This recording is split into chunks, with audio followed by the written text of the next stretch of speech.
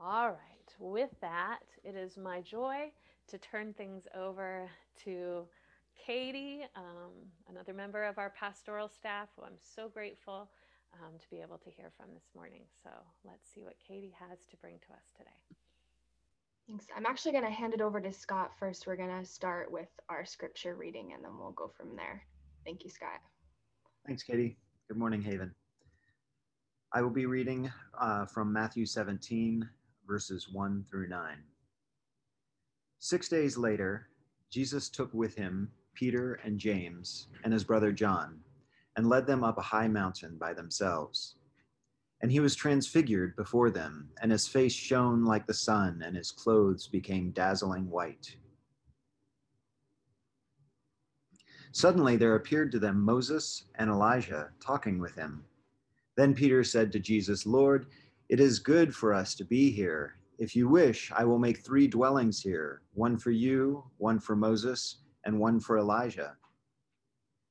While he was still speaking, suddenly a bright cloud overshadowed them, and from the cloud a voice said, "This is my son, the beloved. With him I am well pleased. Listen to him." When the disciples heard this, they fell to the ground and were overcome by fear. But Jesus came and touched them, saying, "Get up and do not be afraid." And when they looked up, they saw no one except Jesus himself alone. As they were coming down the mountain, Jesus ordered them, "Tell no one about the vision until after the Son of Man has been raised from the dead." This is the word of the Lord. Thank you, Scott. Good morning, Haven.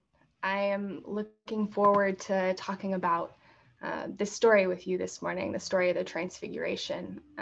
But to move in that direction, I want to start with a story of my own. So back in 2018, I had the opportunity to travel with my mom to Mosi Oatunya National Park, better known by its colonial name, Victoria Falls, in southern Africa on the border between Zambia and Zimbabwe. Now, Mosi Oatunya Victoria Falls is often talked about as one of the natural wonders of the world. The series of waterfalls that cascade down through a chasm in the earth is awe-inspiring in its beauty. And so when I visited there, like any good tourist, of course, I came with my camera in tow, but like any good tourist in 2018, my camera in tow was my iPhone.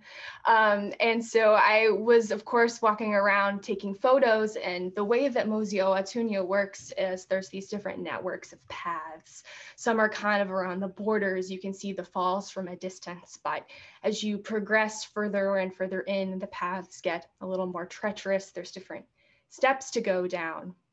And as you get closer, all the walkways start getting really slippery. You see, the waterfalls have such magnitude that there's constant mist spraying through the air. Sometimes it feels like rain.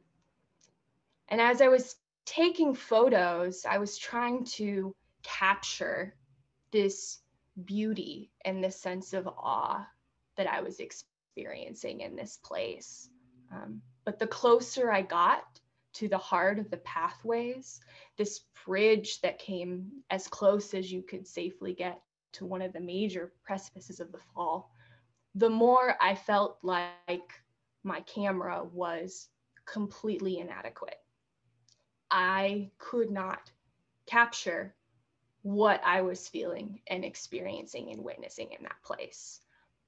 So I gave up on taking pictures. Part of it was that my phone was not waterproof and I had not planned ahead, but I also just gave up on taking photos and sank into the experience of being there, of experiencing something, being able to touch something, but not being able to grasp and capture it.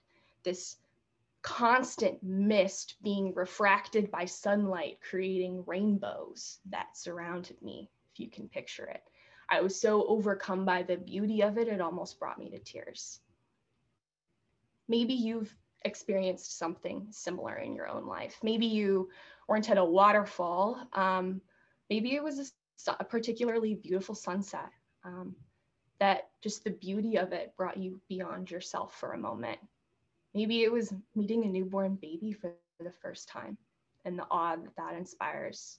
Maybe you were at a concert and there was just this vibe and this collective moment and experience that with the music brought you beyond yourself. Well, that feeling is part of what I want to talk about today with this story of the Transfiguration. You see, in the Gospels, the disciples have had a picture of who Jesus is, not only visually, but internally in their understanding of him. They think they have a grasp on who Jesus is, a mental capture, if you will.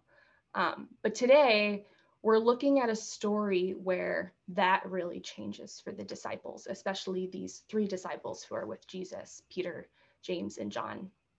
They have their Mosi Oatunya moment, their moment of being overcome, of not being able to capture what's in front of them. It's a pivotal moment in Jesus's life and ministry that has inspired the church for centuries, so much that this event, this story in the Gospels, has its own special name, the Transfiguration. And it often appears at a specific important point in the church calendar for churches that follow the church season.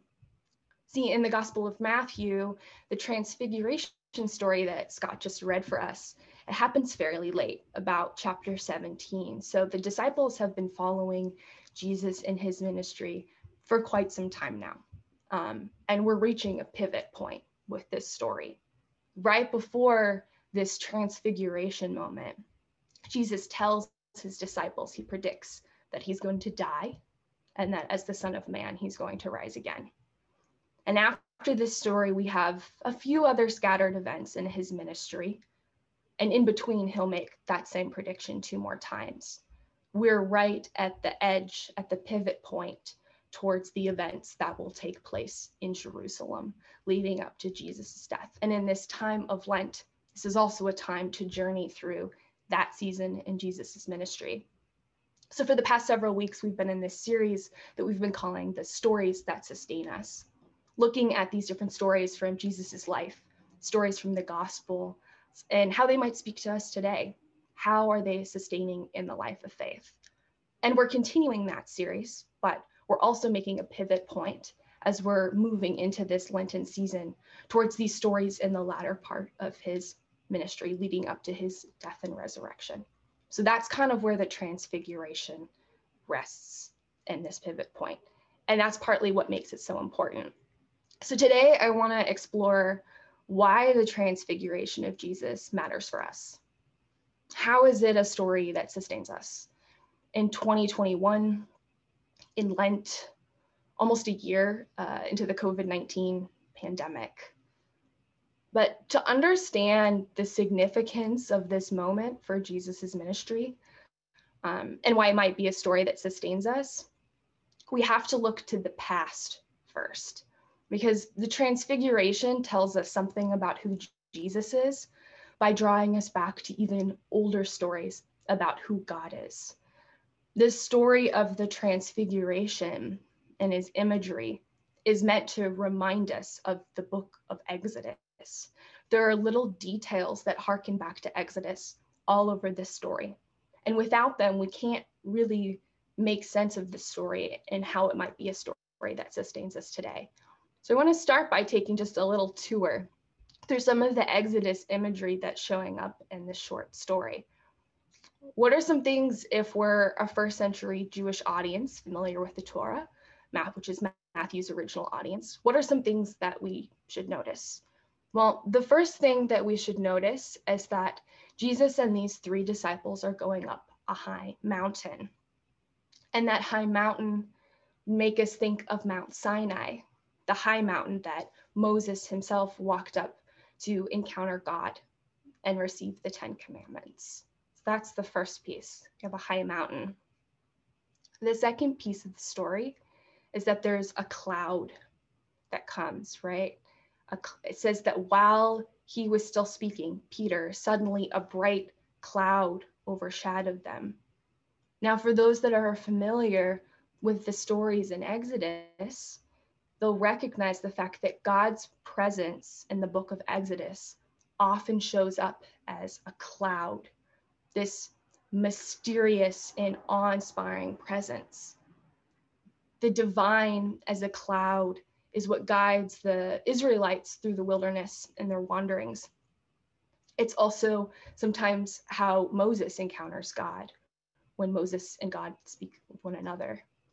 It's also where God hovers in the holy place that the Israelites set up, which is often called the tabernacle. See, Peter says something that might seem a little strange to us in this story. In the midst of all this that is happening, as Jesus is transfigured before his eyes, and Moses and Elijah appear seemingly real enough looking to him that he is acknowledging them as equal presences there as much as Jesus is, Peter offers to build 3 dwellings. Why does he do this? What is this about? Well, the dwellings, that word is also a tent or a tabernacle. See, when the Israelites were wandering in the book of Exodus, they would build a tabernacle wherever they set up camp, basically. And this would be their temporary holy space where God's presence would reside for the people of Israel. And the Israelites, the Jewish people, have remembered this time of wandering, of dependence on God, but also encountering God in this particular way. It's still a holiday that is a part of the Jewish tradition today.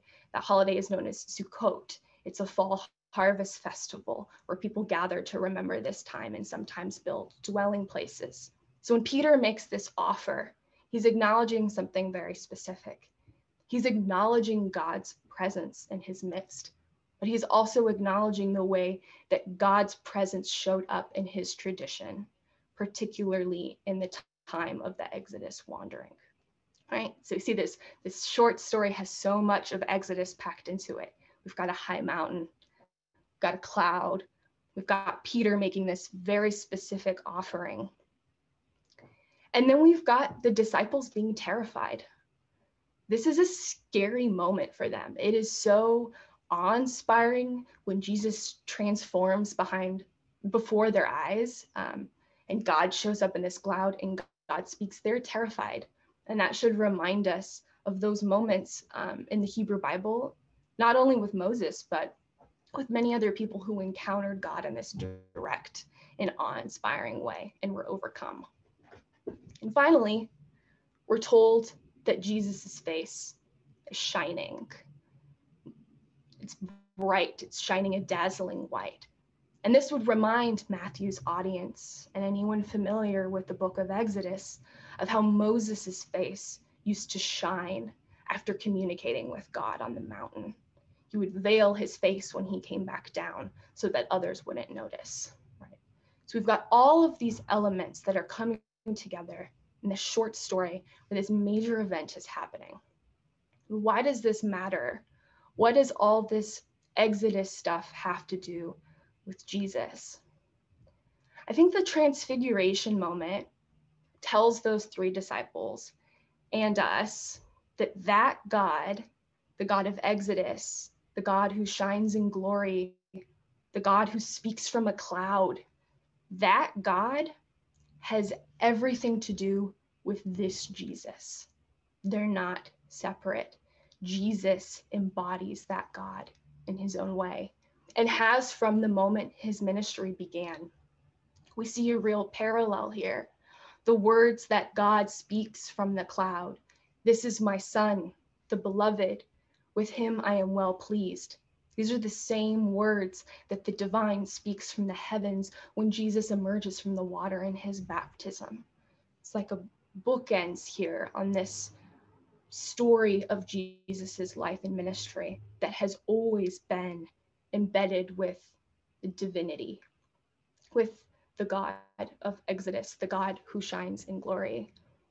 Jesus is transfigured. And the word here is metamorphothe, which of course is where we get our word for metamorphosis. maybe it's a little corny, but it's like Jesus is having his butterfly moment, like they have this idea of who Jesus is. We see a caterpillar, right? But then in this moment, Jesus is transformed and he emerges as something different and beautiful and awe-inspiring. Jesus is transfigured before them. Something is revealed about who Jesus is. And he is also revealed as part of a tradition that has come before him. Moses and Elijah are leaders and ancestors of his tradition. They represent the law and the prophets, but they were also both rejected by the people at first. Jesus has that in common with them. Jesus is a part of and a continuation of this tradition. That God, the God of Exodus, has everything to do with this Jesus. Now, throughout history in the church has often tried to capture this side of spirituality in certain ways. It's been emphasized in certain traditions and in certain historical periods much more, the transcendence of God. Sometimes we might see pictures of European churches, old churches, that when you walk in them, it's like your whole body is engaged in something beyond itself. There's high ceilings, there's sounds that echoes, there's the sense of incense. Those kinds of spaces are meant to draw people into that whole body experience of transcendence, of being up on the mountain, of being in front of the waterfall, the sunset. But the thing is, transcendence in Christianity has unfortunately often developed a particular association over time. Often when we think of transcendence, we can think of a God who is really distant and cold and patriarchal and removed from the cares of this world. Transcendence, we have such a deep embedded spatial orientation, right? Transcendence is up. It's up the mountain. It's in the clouds. Transcendence is above and apart from everything that's going on here. And so I think naturally and understandably, we move away from those images of God because they don't resonate with the feelings of a God who is close and cares deeply. But the thing is, in the Hebrew Bible, a transcendent God has also always been a covenant God. God is close through covenant. The God who appears in a cloud and whose overwhelming glory sometimes provokes fear is also a God who makes and keeps promises. God speaks in visions and dreams. God inspires and leads through the prophets. God cares deeply about justice and hears the cries and laments of the afflicted. God being beyond us doesn't have to mean God being distanced from us. That idea of transcendence, I think, doesn't even necessarily really align with so much of what the tradition has to offer us, especially in our sacred texts. God being beyond us doesn't have to mean God being distanced from us. So what does that have to do with the transfiguration? Well, as I was thinking about the transfiguration, there's a particular theologian that came to mind as I was reflecting on this story. Mayra Rivera is a contemporary liberation theologian who has written about transcendence. She too has tried to process these distant and patriarchal and controlling associations that we have with transcendence and try to rethink why it still matters. What does transcendence still have to offer us? And here's what she has to say. And this to me is what feels so critical for this story. She says that God is always beyond our grasp, but not beyond our touch. God is always beyond our grasp, but not beyond our touch.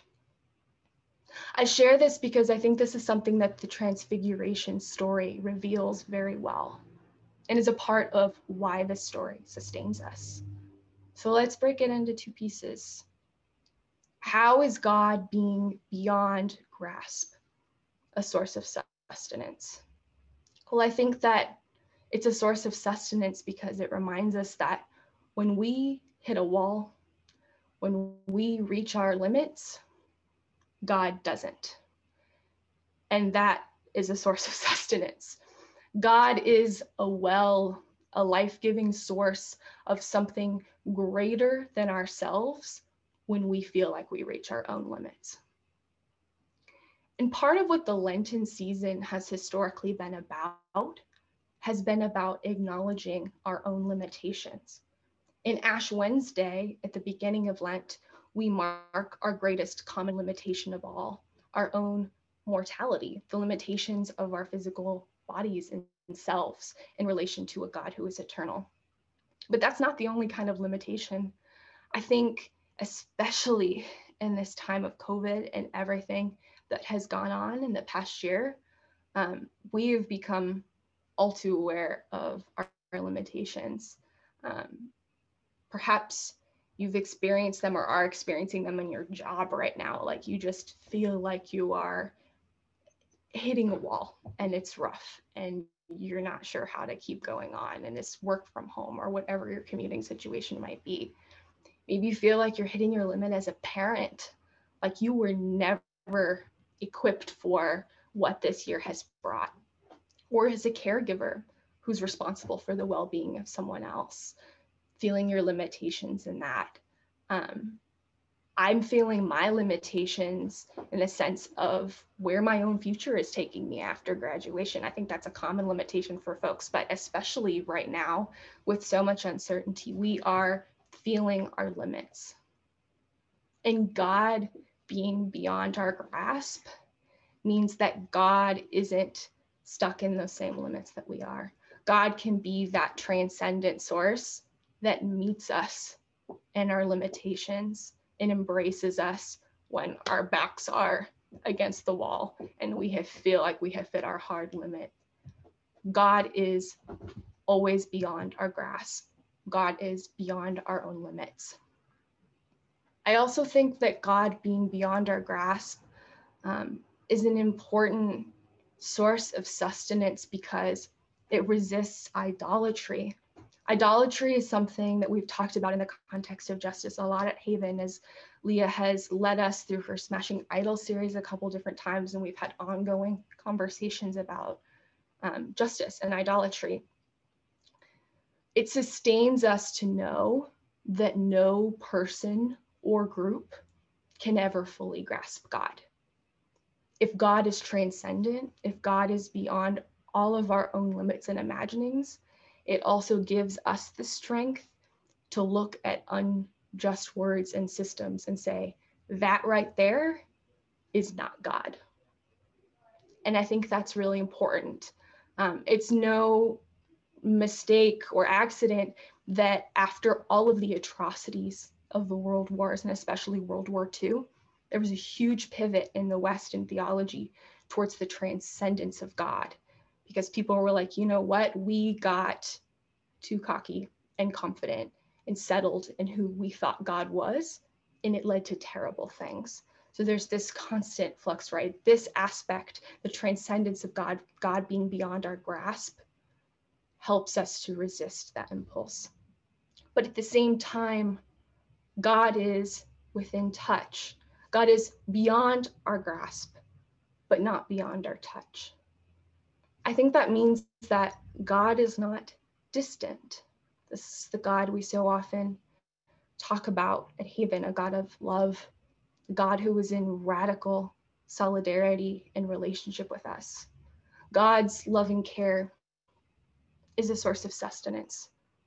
It's also community. I think God being close to us means that we encounter God in one another. We are made in the image of God. There's a divine spark in each of us. In the Christian church, we say that we are part of the body of Christ.